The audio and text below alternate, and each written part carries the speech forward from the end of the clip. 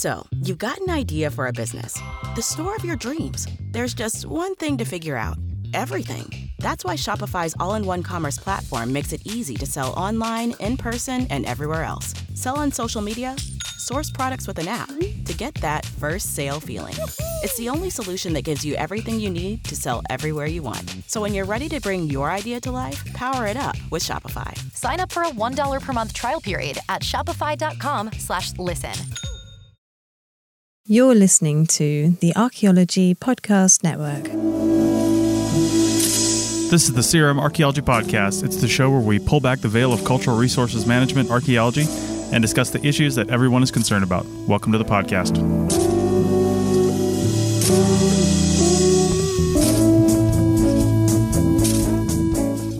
Hello and welcome to the CRM Archaeology Podcast, episode 260 for March 22nd, 2023.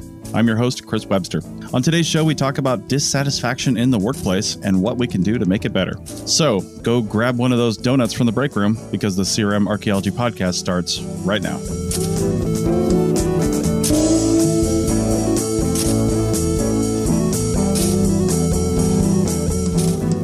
Welcome to the show, everyone. Joining me today is Andrew in Southern California.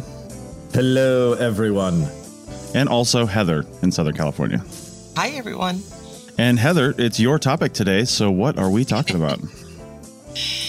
Well, the wonderful, uplifting topic of dissatisfaction in the workplace. Oh, I think the sun just came out. Woohoo! Well, it's rainy. I just thought I'd go with the typical mood of That's right. Rainy, dreary. So we see these articles are popping up all the time. You know, there's one, like I had one right now. It just happened to pop up. I guess it was listening to or watching me type this or getting prepared for this because it just popped. Job unhappiness is at a staggering all-time high, according to Gallup. So like you're seeing these pop up all the time, which actually kind of, I think sometimes is a self-fulfilling prophecy. You know, we're being told that we're dissatisfied, so we should be dissatisfied. Yeah. They read the article and go, I am dissatisfied. You're right. Or maybe, I don't feel it, but maybe there's something I'm not in tune with. But I actually do think there's a lot there. I mean, I do think there's a lot of people who are unhappy in the workplace. I think it's really complex. I don't think that there's one answer. And I don't think that there's one category of people that are dissatisfied. Like everything else in the last 2 years, everything's very complex in why people are reacting the way they are. And, you know, I think some of it is just this concept. I call it like the snow day effect. Mm-hmm. So you got a snow day, right? And it was awesome. Like you found out, well, I don't have to work, and you got a snow, and then the next day you have to go back to school. Or maybe you got 3 days of snow day and now you have to go back to school. And now school really stinks. Like school wasn't bad, but now it's really bad. I mean, it wasn't something that it wasn't that bad, but now it's really not enjoyable because you had these 3 days of snow days where you didn't have to do anything. And I know that's really simplifying the situation, but I do think that's part of the issue in the dissatisfaction because people went a long time without really having to work. Although I never had that, unfortunately.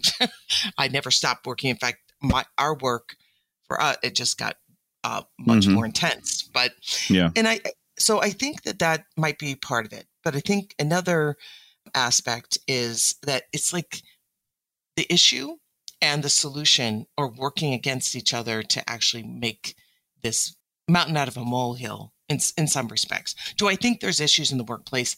Absolutely. Definitely do. But I think that a few things that I want to talk about is what is it that people are dissatisfied with in the workplace. We see it on the boards all the time. And then I think that this concept of dissatisfaction has increased this. I'm seeing the popularity of these little niche industries like culture advisors, professional coaches, development platforms, scheduling platforms, management trainings. And actually, I think, number one, it's creating a lot of stress. Number two, we've got some companies that are actually kind of getting manic with their response to how to create a better culture. And then they're trying to create it with a formula. And when you're dealing with people's feelings, formulas don't really work. Right. And personally, these companies I'm talking about like these little niche industries. Companies are spending hundreds of thousands of dollars on trying to create this perfect culture. Mm-hmm. And we've talked about this before, but they're trying to create this perfect culture, yet, and some of the wages are going up, but you're spending all this money on this and you're not increasing just with inflation, you're spending money on all these extras where you could just be giving your workers more money. Yeah. And some people say, well, the numbers say, the statistics say that yes, obviously, people making more money is important, but how satisfied they are in the workplace and how they feel, I don't know, how much they appreciate the culture in the workplace is as important as how much they make. And so companies are reacting to that by, having all these other programs, which not all are created equal. A lot of them do not work. In fact, they make the situation worse. So that's what I wanted to. I first wanted to get your guys' idea on all of this and whether or not you're seeing it.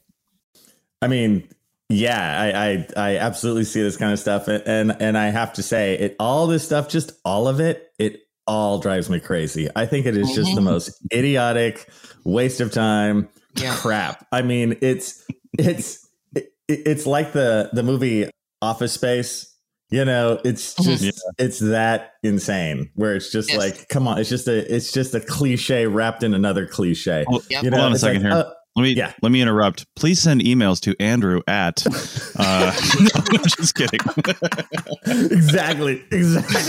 No, but it's like I think of my grandparents' generation. It's like my grandfather was a very, very young man during the Depression, and he worked his entire life in the railroad. I don't know if he was interviewed about his job dissatisfaction level. You know what I mean? And I understand we don't want to be taken advantage of, if you're not making enough money. I understand that certain things about your job get you down. Certain things about my grandfather's job working on the railroad for like 40 years, I think got him down. But you have to deal with it. You have to have a little spine. You make your own satisfaction. You're not just some passive person. It's like my job could really suck if I made it really suck.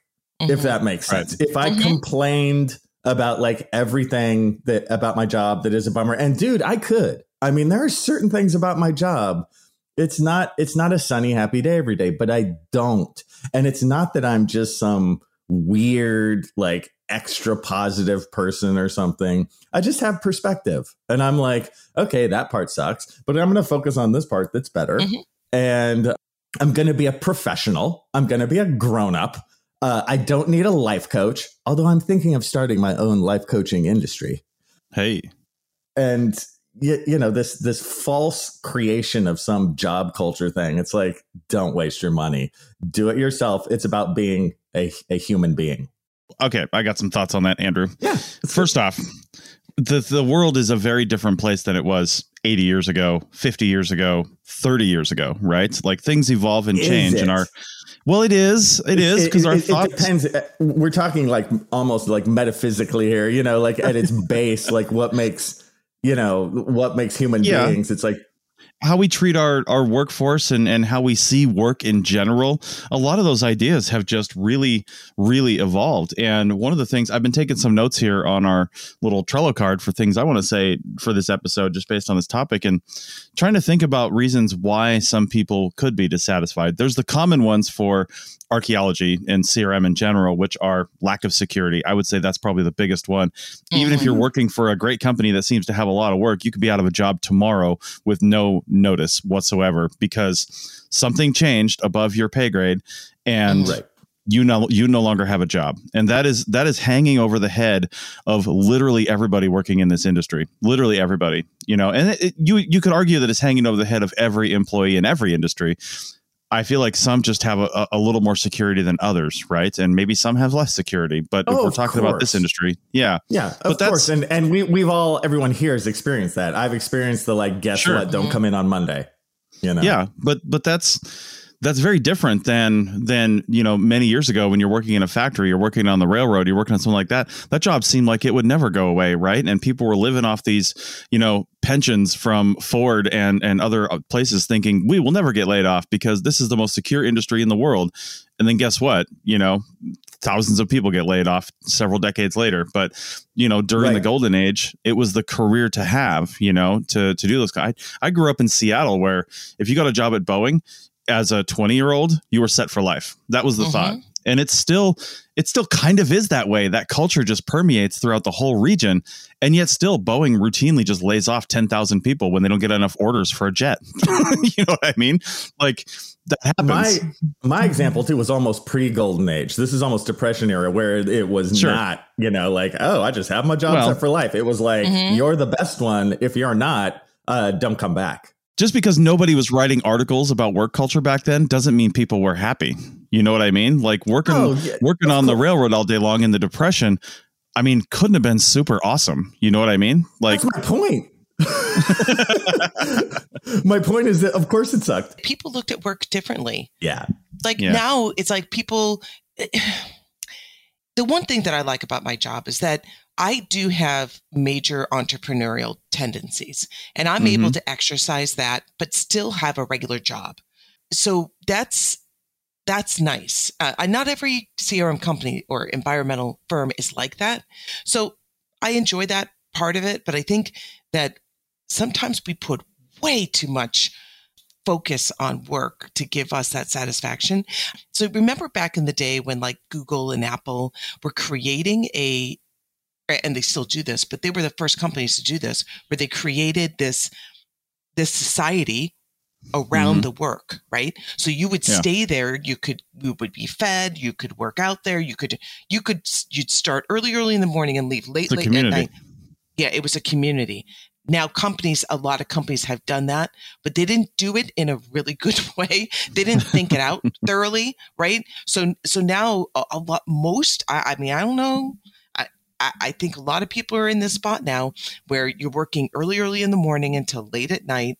And that is your life. And so now this creates all these other issues. When you had back in the day, like what Andrew was talking about, although they had long work days too, but you would walk in, you do your job, and then you would be done and you'd go home. There was clear distinction between work and the rest of your life. And that's gone now because of COVID. True. And so now they have all these blurred lines. And if you had dissatisfaction in your life, in your just life outside of work, it's starting to blur into work. And if you have dissatisfaction in work, oh my goodness, does it ever permeate into your personal life? And it's very hard to separate these. And I think that's part of the issue with the dissatisfaction is because, you know, they're saying the major things with dissatisfaction is unmanageable workloads, which I definitely am a victim of, right? So the problem is that as we have people quitting, it's just putting more emphasis or more work on those that are still working. So you have like crazy workloads. You never have this thing where, wow, I had these tasks today and I got them all done. And the satisfaction of that was a job well done today. You can't do that. No matter how much you accomplish way more than you would have 2 years ago in a single day. You still can't be satisfied that you finished everything. It's because it's unending. And then, you know, so you have the burnout. Then you have managers. You have people in management positions that have no business. Now, that's always been an issue. But now when they are managing, whether they are doing it intentionally or not, whether they're managing not only your work environment, but your home and personal environment, because it's all bleeding together. That makes a bad manager even worse. Especially when they're trying to cover their butt all the time. Right. And we have to acknowledge too that we're talking about 2, maybe 3 very different levels of employment. If we're talking about CRM, right? Like you are, you do a lot of office work, you do a lot of project management, you do a lot of report writing. And I totally understand the whole, not being able to finish your task list thing, because you can put one report to bed and you've got, okay, great. This one's done. I've sent it off. Comments are finished. We're just going to, archive that folder and it's, put it on the share drive and it's done. Right. But you've got 6 other concurrent reports or 10 or 20 other concurrent reports that you're still working on. And the task list just never ends. And that moment of satisfaction gets shorter and shorter and shorter. Yep. Yeah. Yes. And because you've just got a mountain of stuff sitting right next to it that just has to be done. And, and with field techs, it's of course very different a lot of times, right? Because they don't have these current things. They're working on a project and they're out there, but they also have, I think their dissatisfaction likely comes from, again, the lack of security, but not only the lack of security momentarily in the job that they're in, but their entire career. Because what does it look like? Yeah, everybody talks about, oh, you need to save and prepare for retirement. How does a field tech retire, right? They have to end up as a PI or owning a company or something like that. And even then, retirement is on shaky ground, right? Like retirement is not a thing that people in their 20s right now are going to have in the traditional sense, unless they're making investments, and they're being told that, but they don't have the money to make investments, right? They're not being paid enough, or they're not managing enough because they weren't taught how to do that. And it's just incredibly, incredibly stressful. So what does that lead to? Well, it leads to thinking about your side hustle. What are you going to do to bring in extra money? And then sometimes that's a passion. Sometimes it's Uber, who knows? But it's like, whatever that is starts taking precedence over your work in your mind, as I would rather be doing this thing than doing this means to an end over here, where we all started in archaeology as a passion. I mean, you don't get into this field without really wanting to do it. It's a passion field to start with. But then when you get into it for the money. I'm exactly. I mean, you are, and the paintball wars. I know that. Yeah. So just so you know. Yeah. Just.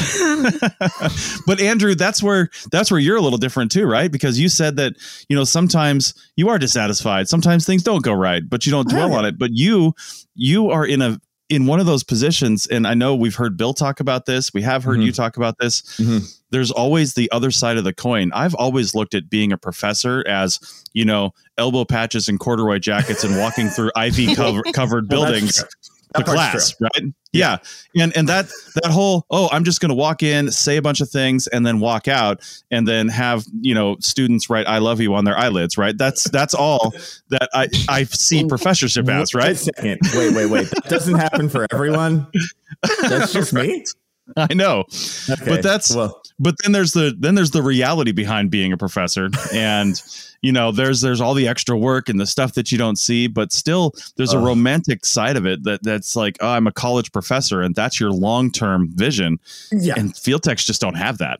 See, I think I'm guessing when we come back, I have a couple things I think I could say about that. Like how to deal to make it a little bit less dissatisfying.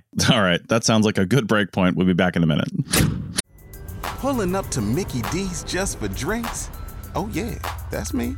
Nothing extra, just perfection and a straw. Coming in hot for the coldest cups on the block. Because there are drinks. Then there are drinks from McDonald's. Mix things up with any size lemonade or sweet tea for $1.49. Perfect with our classic fries. Price and participation may vary. Cannot be combined with any other offer. Ba-da-ba-ba-ba.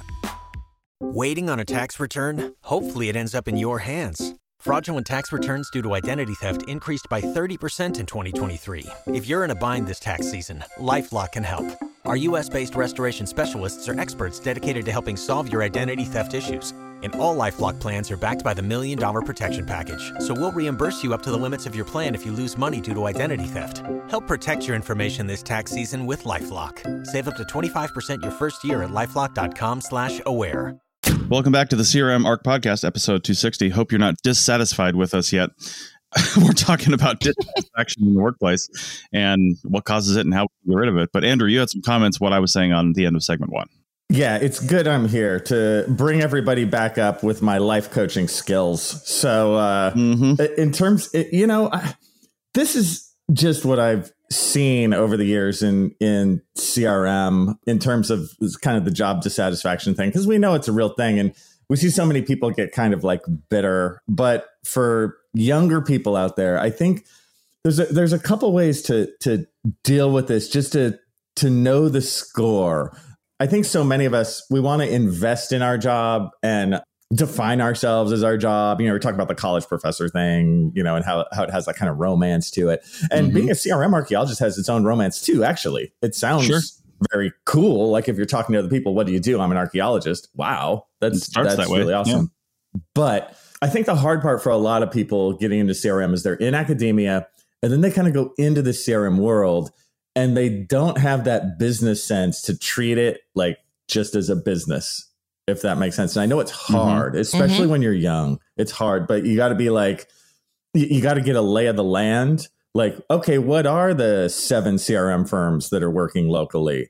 Which ones are the good ones? Which ones are the bad ones? Which ones are a good fit for me? If it's not going well, have enough knowledge about other local CRM firms to reach out to another one, quit the first one, and then like move to the better one. And it's just, when you quit, they'll try and give you grief. And you're just like, hey, man, just business. And they'll hire you back when they need you. You know what I mean? They always do.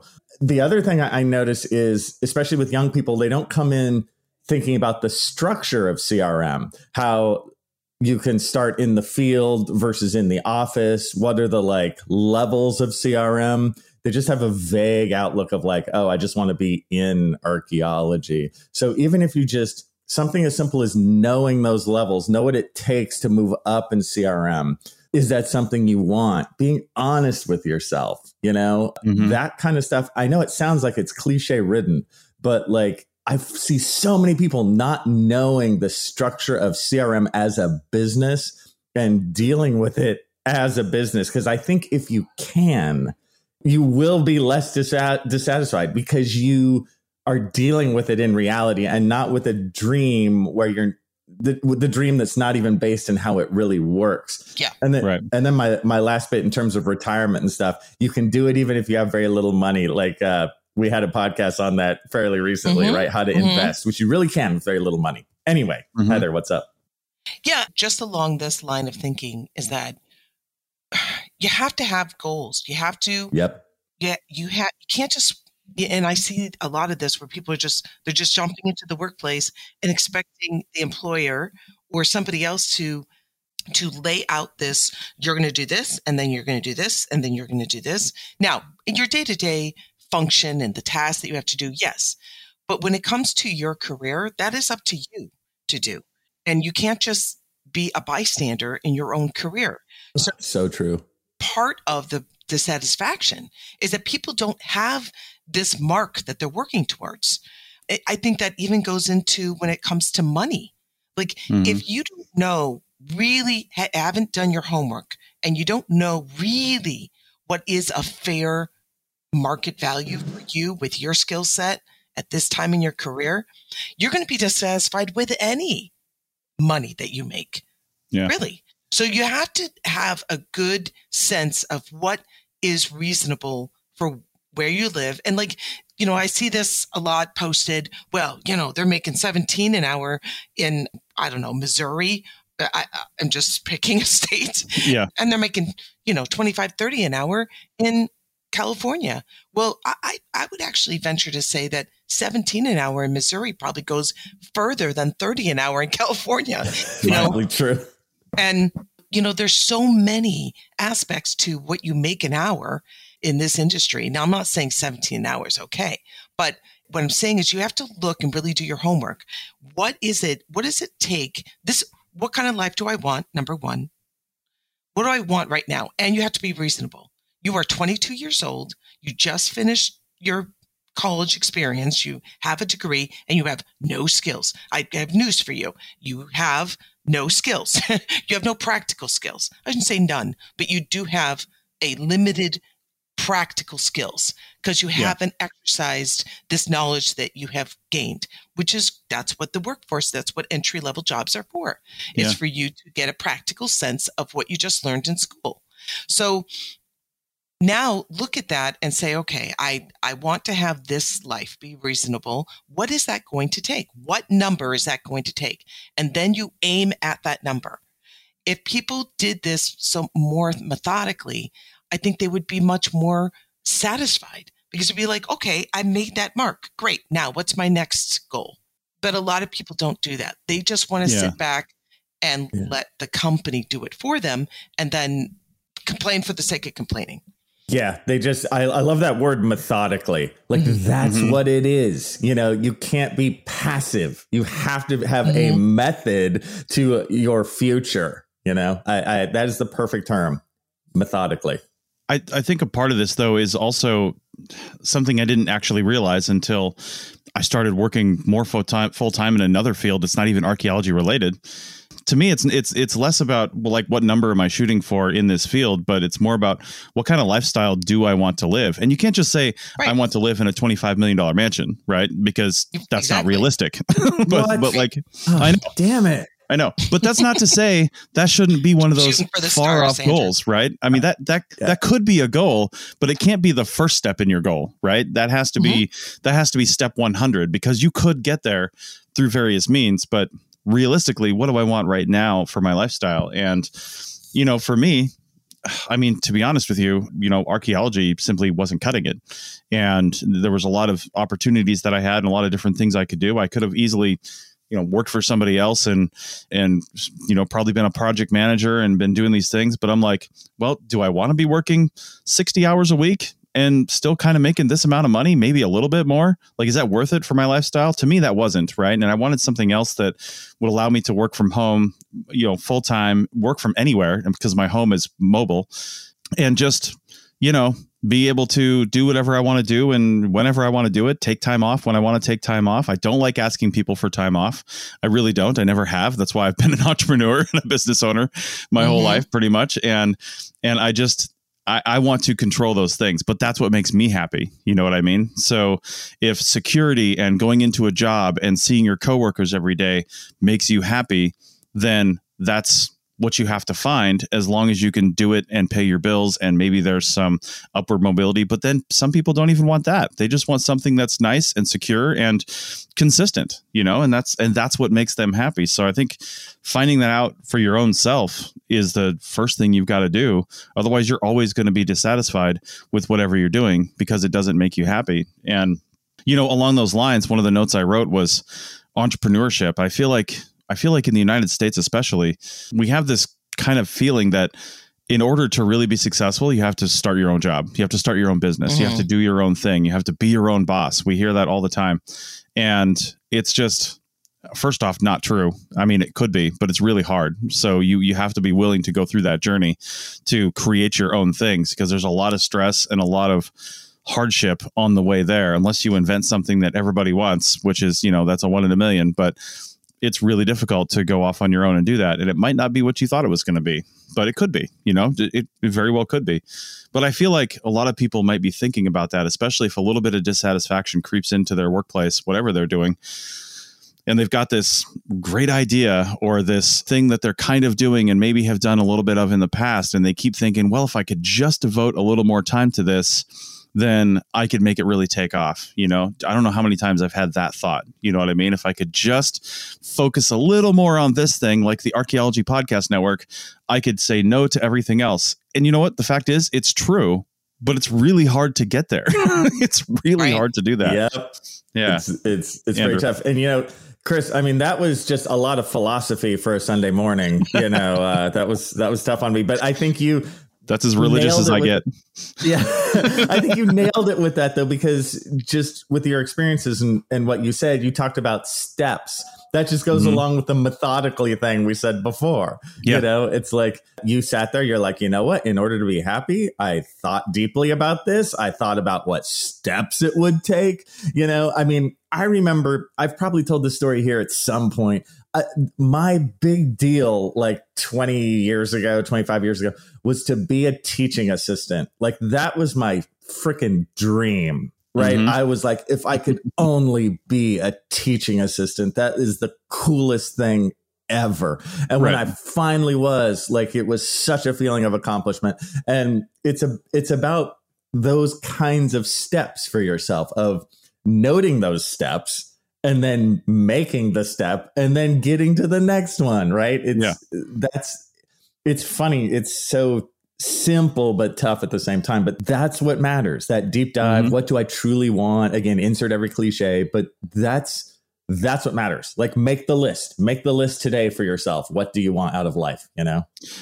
And I think you can check off some of those boxes by working for a CRM company and being in this job, right? Because if you're looking at, maybe even some small investments like we've talked about, like drop $10 into Stash every week or something like that, or whatever investment thing you want. It's low risk. I mean, depending on what you're investing in, but it's low. But if you're only dropping $10 a week and then you lose all that, that's okay. That could happen, right? But it still gives you that little half step of accomplishment. Like I'm providing for my future. And the younger you are, the less you can put in, right? Because you've got a lot more time to think about it. If you're starting kind of like I did in my 40s, then you've got less time. It's just biology. Right. And that's more stressful for me, right? So if I'd started doing this in my 20s, it would be, I would feel a lot less stress about it if I had done it right. But the point is, you can use your current job and see your current job as a good thing and as a step towards the goals that you want to have. And, everybody knows whatever job you're in right now, you're probably not going to retire from your whatever career you're in that job. That's just not the culture we live in anymore. Work is not 20 to 30 years in one spot and then I retire. It's just not. Right. More than likely, like Heather, you work for a great company, but that company, statistically, in the next 10 years is probably going to be purchased by another company. And will that company, still have the same culture? Will everything you have right now that you like about your job still exist when that other company buys it? It's almost inevitable that it's going to get bought. Our company has changed. It's changed since, we were, it was a small company. It had an ethos that was created by its founder and the people that he had hired early on, which made this company great. Things changed though. We are now an ESOP and, there's definitely a shift, and a lot of companies are going through this shift and it's not always positive, I think we maybe take it on the other, for the next segment, but I think I really would like to focus on, we're talking about being intentional and we're talking about like really putting a goal in front of us, but I would also like to, talk about these extras that companies are starting, the culture and trying to create a culture that's positive and really, is it positive? Yeah. Is it effective? And is it necessary? Because now we're opening up a whole, when you start creating a culture like that, you're putting a lot on your personal satisfaction in the workplace right. And I'd like to talk a little bit more about that.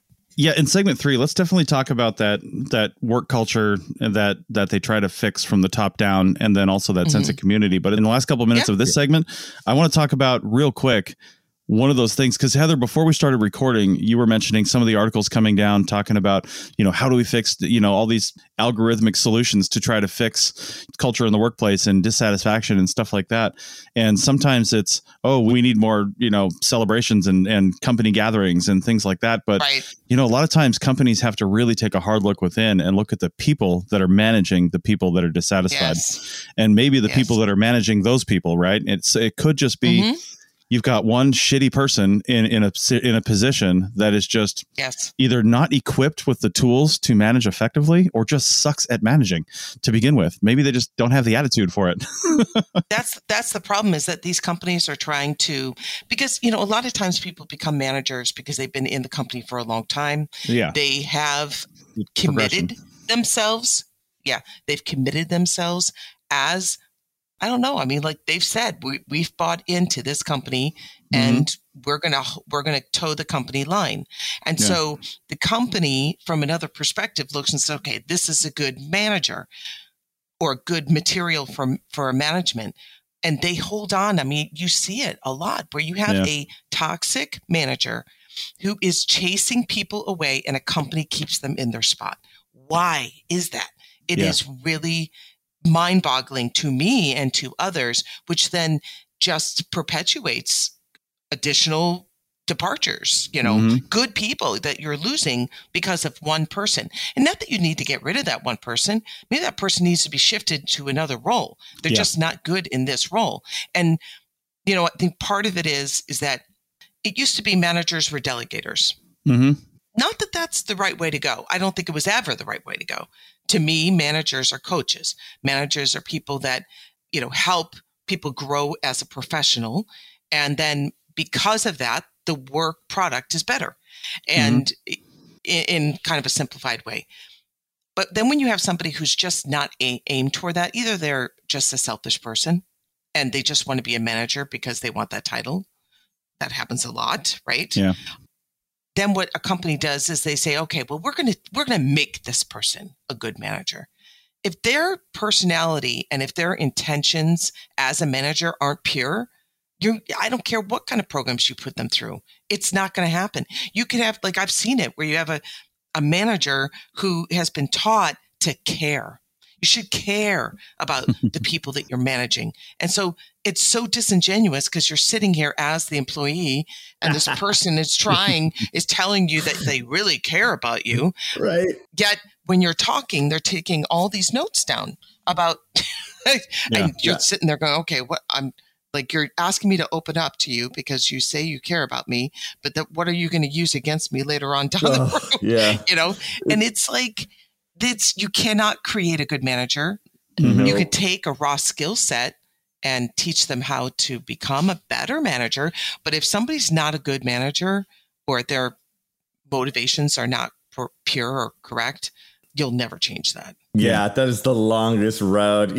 I think, Heather, you put the nail in the coffin in terms of this stuff. I was just thinking about it, and I think a terrible manager is the number one reason I left every job I ever had in CRM. Was that. That's it. Even in academia on archaeology projects and stuff, that it's almost, I think it might be the only reason. And I left plenty of things. It was that every time. Yeah. It was the horrible managers. Yeah, that's it. All right. Well, on that cheerful note, let's take our final break and come back on the other side and see if we can fix this. Back in a minute. Pulling up to Mickey D's just for drinks? Oh, yeah, that's me. Nothing extra, just perfection and a straw. Coming in hot for the coldest cups on the block. Because there are drinks. Then there are drinks from McDonald's. Mix things up with any size lemonade or sweet tea for $1.49. Perfect with our classic fries. Price and participation may vary. Cannot be combined with any other offer. Ba-da-ba-ba-ba. You've worked hard for what you have. Your money, your assets, your 401k, and home. Isn't it all worth protecting? Nearly 1 in 4 consumers have been a victim of identity theft.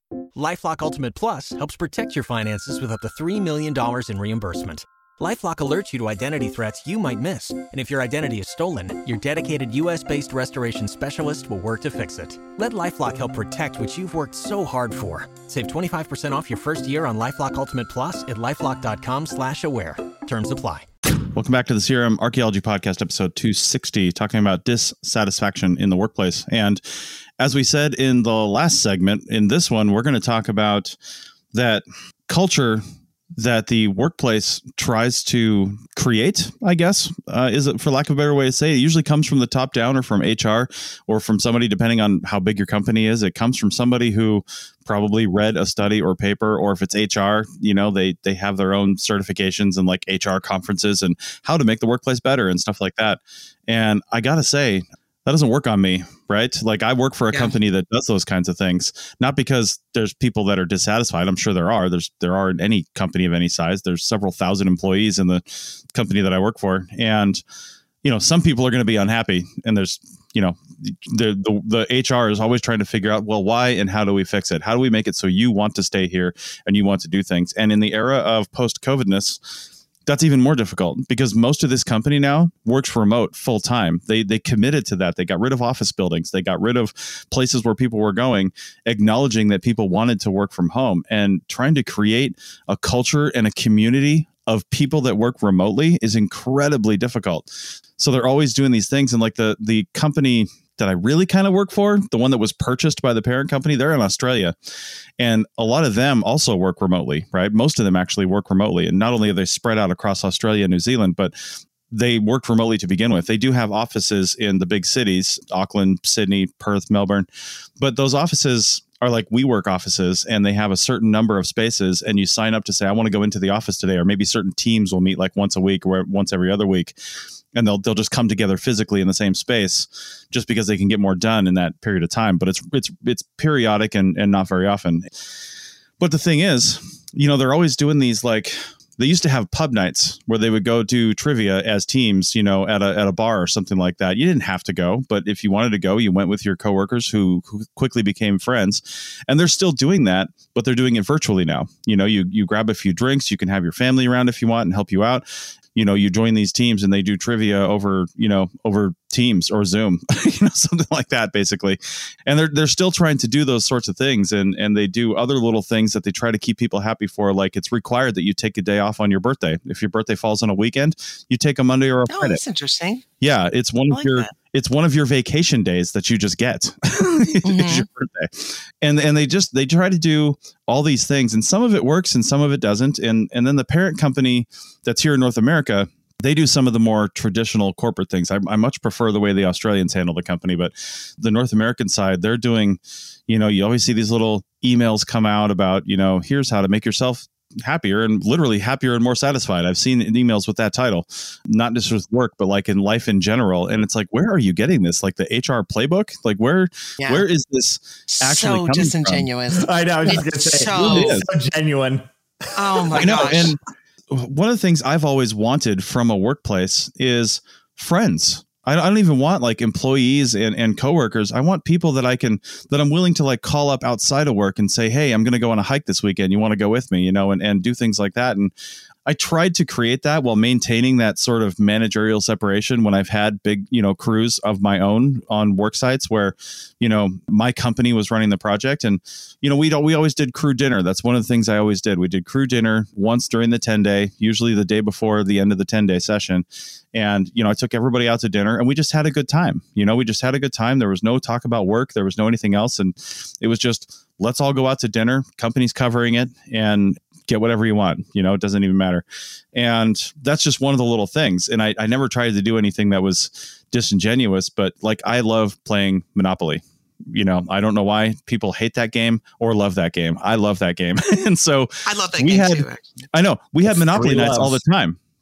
Yeah. I've got pictures on my photo roll that come up every once in a while on my phone of me and people that were working for me playing Monopoly at the end of a workday, in the evening, and, having some drinks, having some beers, some wine, whatever, and playing Monopoly and having a great time doing it. And it was just really fun. And that's the kind of thing that I want to have in my workplace with my coworkers. I want them to be friends. And man, setting that up and getting people to that point is so hard when there's so much work to do and you don't have time to do that. Because sometimes it can be seen as, well, we're going to do this thing as a work group in the evening. We're going to all go out and, I don't know, go to a bar, go bowling, do something as a group, as like a team building thing.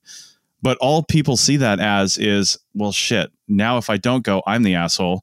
But if I do go, that's just more time away from my personal time or my family and what I really want to do. And it's seen as disingenuous. So I don't know. Heather, you're more in that corporate atmosphere. How do you guys deal with that? Well, I would say how tough. I deal with it is different than I don't agree with everything the company I work for is doing right now. Yeah. But I know that they're trying. Yeah. But I think the thing is you cannot force culture. And I don't think they realize, like I've said this a lot. I've said it even on this podcast, but I say it a lot at work. I'm like, I don't think people realize that this culture thing is a potential for gaslighting. When you are pushing a culture and you're saying, we have this culture, we're amazing, yay, yay, rah, rah, whatever your company is. And you are constantly saying, isn't this an amazing company? We're this, we're that, we're this, we're that. And then you have people that are like, wait a minute, I'm not experiencing that. I don't experience that at all. In fact, I feel completely the opposite because that's not what the company's trying to communicate. then you feel like the asshole because you're the one who doesn't want to go to dinner, or you're the one who's not feeling the culture right now. And, the more that a company tries to create a culture, the less genuine it is. You have to let it happen organically. You really do. And you can set up opportunities for the culture to happen, but you cannot say, okay, this is our culture and we are going to be this, and this. You can say that is our goal, but you can't come out and say, it's just like, I don't know, I want to be the best singer in the world, right? You see this with whatever, you see these crazy people that go try out for America's Got Talent or whatever. Oh, yeah. And they come in and they're like, I am the best singer. And this concept that if I believe it, it will be. That's not the way it works. Like, you can have a goal in front of you and say, I want this, but you're still off tune. You're still a terrible singer. And I guess, I'm getting a little off track, but I think that it is a dangerous thing when a company says that this is our culture without saying we are working towards this culture. And these types of things have always been this way. Think about it. Bowling leagues, right? Companies back in the 40s. And there's always been opportunities for people to do things with each other that they work with outside of work. But, the one thing, I was just talking to somebody at work on Friday about it, is that, you have all these opportunities. They put Wellness Wednesday. They have all these, you can meditate for 15 minutes. You can do this. You can do that. You can have a barbecue. They have these different, programs where they have an hour here, an hour there. And what they don't realize is that from a employee's perspective, they're believing, oh, I should do this. This is what the company is pushing. And when your company is focusing solely on culture, like, there's got to be balance. If you're not balancing that out with just hardcore, what do we do to do well at our product, to put out a product that's good, that we're training our employees to produce well what we are being paid to do. Mm-hmm. And you put so much focus on culture, there's an imbalance there. And now you have, like, sometimes I've seen it where people are like, okay, I accept that invitation and that invitation. And before you know it, they're doing 20 hours a week of culture stuff and on 20 hours a week on their workload. It's just, when they start bombarding employees don't know how to react to it. And then there's no guidance, right? Because if you say, well, wait a minute, you're only allowed this many hours per week. Oh, well, we don't want to do that. We don't want to put a limit. We want people to do what they feel they need to do. Yeah, but that's not what, it's like two different messages that the company does not realize how the employees are taking their message. And now you have a company that's focused on their culture instead of their product. And when it comes to a company, that's number one, your product. Your product should be number one. And honestly, I think every worker who's a good worker, which I think most people are, just want to go to work and produce the product, whatever it is they're getting paid for. That's what they want to do. Now, if there's little extras, great. But a company should not be focused on those extras primarily. It should be focused on the product with these others as supplemental. Right. And I would just say that the whole, like, we're so great, we have a great culture, it's just a false framework to begin with, and it's like every company now has to have their false framework, and they're all scrambling to put their false framework on. And you can see it on, like, their website, we're the happy fun company. Right. And as you're saying, it's total gaslighting, because as you experience it, you're like, wait, this isn't happy or fun. You're not a happy, fun company, right? It's just the entire framework is false to begin with. And so you're just sort of stuck with another waste of time, where I think it's right, Heather, underneath it all, it's like, you want to do a good product. You want to be proud of the product you make. And then, like Chris was saying, and then you can have outlets to make friends naturally in good time using good managers. That would be great. Okay, so what are we leading down to here, right? Like, what are we coming to through this whole conclusion? Is there anything that companies can do to really do this in a genuine way? Or I think from my standpoint, there's little a company can do from a top-down perspective to generate this community. I think there's some things you can do to kind of foster that, but you can't force it, right? You have to hire people that get along. I think you have to recognize that some people that don't get along with anybody, even if they're the best archaeologist or the best employee or the best GIS person ever, the point is not that. Right. The point is to have people who want to be there and to get the work done, because the work is important. It's not just a corporate bottom line. The work we do is really important. And to make that part of it and to understand it, I mean, you just got to have people that work well together. And if that person that is not, if there's somebody that's not causing that, then they need to go. Flat out, they just need to go or be restructured into a position where they're not interacting with those people if you want to keep them around for whatever reason. Yeah, so, I totally think it's the managerial level. It's not the company website. It's the manager. It's like the crew chief out, in the field, and how they, by sort of the seat of the pants, are able to kind of bring people together in that sort of more organic way. They can think about it consciously, and really have plans to do that. But it's very tough. Ooh, it's tough. Mm-hmm. Right. So wrapping this up, it seems like we need a top-down approach for some things, but we also need a friendly atmosphere for people to work in, right? And for people to actually become friends. And that's a difficult thing to craft. You need the right people, and you need to be paying attention to that. And that's one thing I don't think some companies do, is they don't really pay attention to the levels below them, whatever that is, and whether or not they're actually getting along, right, and doing things and becoming friends and doing those sorts of things. I just don't know that they're doing that. But I think a couple of things that companies can do to be more thoughtful of your time and your efforts is to do things like, Heather, you mentioned way back in, I think, segment 1, maybe, about like Apple and Google creating like a gym and a workout facility and encouraging people to do that while they're in the office and go take a break and do an hour-long workout or something. You might have to work a little longer, but you can get this in on work time. And then, the cereal bar is famous at Google, I think, where they've just got this wall of cereal types where you can just go and have stuff and have the company not nickel and dime people on that. Keep a refrigerator stocked with drinks and things like that. It's little things like that. Ooh, that's huge. It's huge, right? It's very huge when you don't have to think that over 20 meetings about how we need to have a better culture. I'd take a stocked snack bar. Yeah. Or a beer fridge for the end of the day. Totally. You know what I'm talking about? Right. I mean, it just have those kinds of things. Mm-hmm. How many people, when they work for us for the first time, and I'll say it's something that I do. I know a lot. There are other people in our company that don't do this, but I'll bring snacks and fruit and drinks and that sort of thing, and it goes a long way, because you know what that shows? I care. It took me time to go to the grocery store and to get something. Right. While I was walking through the grocery store, I was thinking about the people that I'm going to be working with.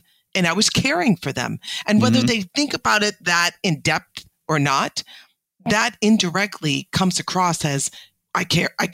Yeah. And absolutely.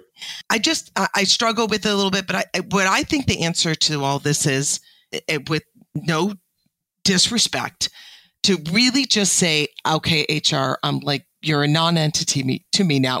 I say it should be the managers down. Yeah. The manager, focus on that. I'm not going to look to HR or to the upper management to be creating something, because the further away you get from the workers, the people that really make it happen, the further away you get from them, the less people understand each other. Yeah. So it should be, the focus has got to be on, if I were to tell anybody on a higher, the executive level in any company, I would say, pick your managers carefully, really pick them carefully. That is your key. Your managers are your key, not upper management, not the executives. They're not the key. The key is the people the workers that are creating your product, whatever that product is, who they deal with on a day-to-day basis. That will be the key to how, if somebody is satisfied working for you. And then the managers need to focus on being genuine, really looking at what is it that the people that are working, that I'm coaching or I'm leading, That's the thing is there's a lot of people who don't have leadership skills. Right. But the people that I'm leading, what do they need from me? Yeah.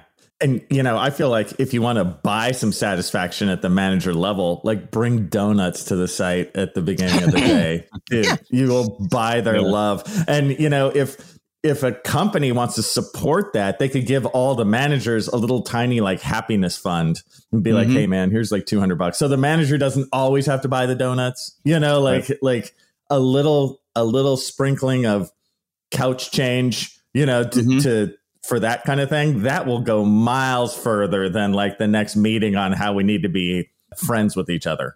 Yeah.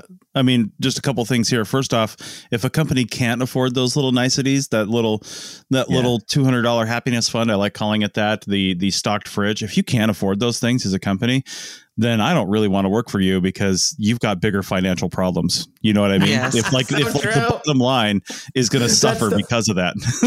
Oh God, that's true. In my experience, that stuff can be so inexpensive. You're right. Yeah. Like if they can't cover that, that's on them. It's all can be written off. I mean, that's really stupid. If it's not even about affording it anymore, that's stuff that can be written off. It's just people that are not savvy in the business world. That's all. Exactly. And you're not buying sodas and beers and donuts. You're buying culture. You're buying something way more valuable, right? And that leads me to commenting on you, Heather. Manager is a term that encompasses a lot of people in positions in CRM, and I want to make sure that we're also talking about crew chiefs, because I've worked especially before I started my own company, I worked for a lot of companies where I never met the project manager. We never even had like a field director. Sometimes it was just crew chiefs. Like you get on site as a shovel bum and you're working for a crew chief, and that crew chief is a dick. And you think, I'm never going to work for this company again because the crew chief is a dick. Right. Well, that's why I'm saying the people that have the daily interaction. Yes. So whoever that manager is, the people that have the daily interaction with those that are creating the product, that's who that should be focused on. And a good manager, let's say not a project manager. Project managers, like you said, they're totally different. They manage the project. They don't manage people. There's very different. What I'm talking about is people managers, and I should have been more specific. People managers are where the company needs to focus on, that they are selecting the proper people managers. It's not about delegating. That's a project manager who delegates. People managers are so important to the satisfaction of an employee. Well, I'll end with just a couple of things that I didn't make up on my own. I learned from good crew chiefs and good project managers or field directors that were out in the field, and I perpetuated this in my own company. One of them is similar to what Andrew said with bringing donuts. At the end of a really long, hot day, you know what you should have in your hotel room? You should always have a box of like popsicles or ice cream bars, or stop at the gas station on the way home and pick them up if you don't have them, right? You should always have those. We used to do that in Belize. And that was huge. It's such a game changer to just sit there and have that cold popsicle. Or you know what? And depending on your culture, maybe you've got a cooler full of beer too, but you got to be careful with that because not everybody drinks beer and has those drinks. So it's nicer. Both. It's more inclusive. Yeah, you can have both, but it's more inclusive to have like, something like that. And then the other one, again, it comes down to these little things that make people appreciate you. Do you know how many people I've worked for that will take the company supplied water jugs and just fill it up from the in the bathtub in their hotel room? And I call it tub water, and it's gross. And you have this water from all these places. And I always, at the end of every workday, I always went to the grocery store or wherever you could go to one of those water machines, and I filled up the water, and I would buy ice from the grocery store, and I'd fill up the water with good water. Right. And I made sure people know that I wasn't filling it up with the hose sitting outside, haphazardly coiled up, the kind of black hose that you're not, it used to be green and you're not sure why it's black, but it's, it's got this look to it. Yeah. Why is that? and you're filling up the water from that, who knows what crawled up that hose overnight or how long it's been since it was used. But I've seen people fill up the water container with those things. And I'm just like, I'm bringing my own water. Screw you. That's gross. Yeah. And, but they're obligated to bring water because that's a safety thing. And they just phone it in and do it the easy, cheap way. And people notice that kind of stuff. So anyway, we are way over on this podcast. So we're going to end it here. There's lots of stuff we could say. Maybe email in or comment wherever you see this show with the good things you like that your company does, whether it's a crew chief, a project manager, or the company as a whole, that you think really helps build that community and makes you want to stay there. And, I'm not saying email in with the stuff you don't like, because I just don't, that'll be a whole career for me just reading those emails. But go ahead if you want. But, we want to hear the good stuff people are doing. So maybe we can bring that up on another show. I totally want to hear that. I hope they do write in. Yeah, for sure. For sure. All right. Well, with that, we'll see you guys next week.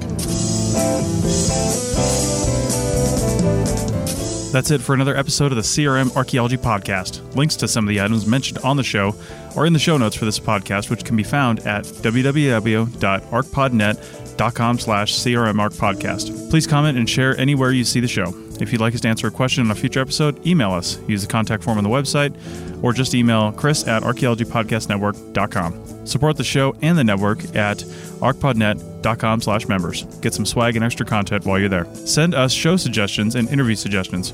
We want this to be a resource for field technicians everywhere, and we want to know what you want to know about. Thanks to everyone for joining me this week. Thanks also to the listeners for tuning in, and we'll see you in the field. Goodbye. Bye, everybody. See you guys next time.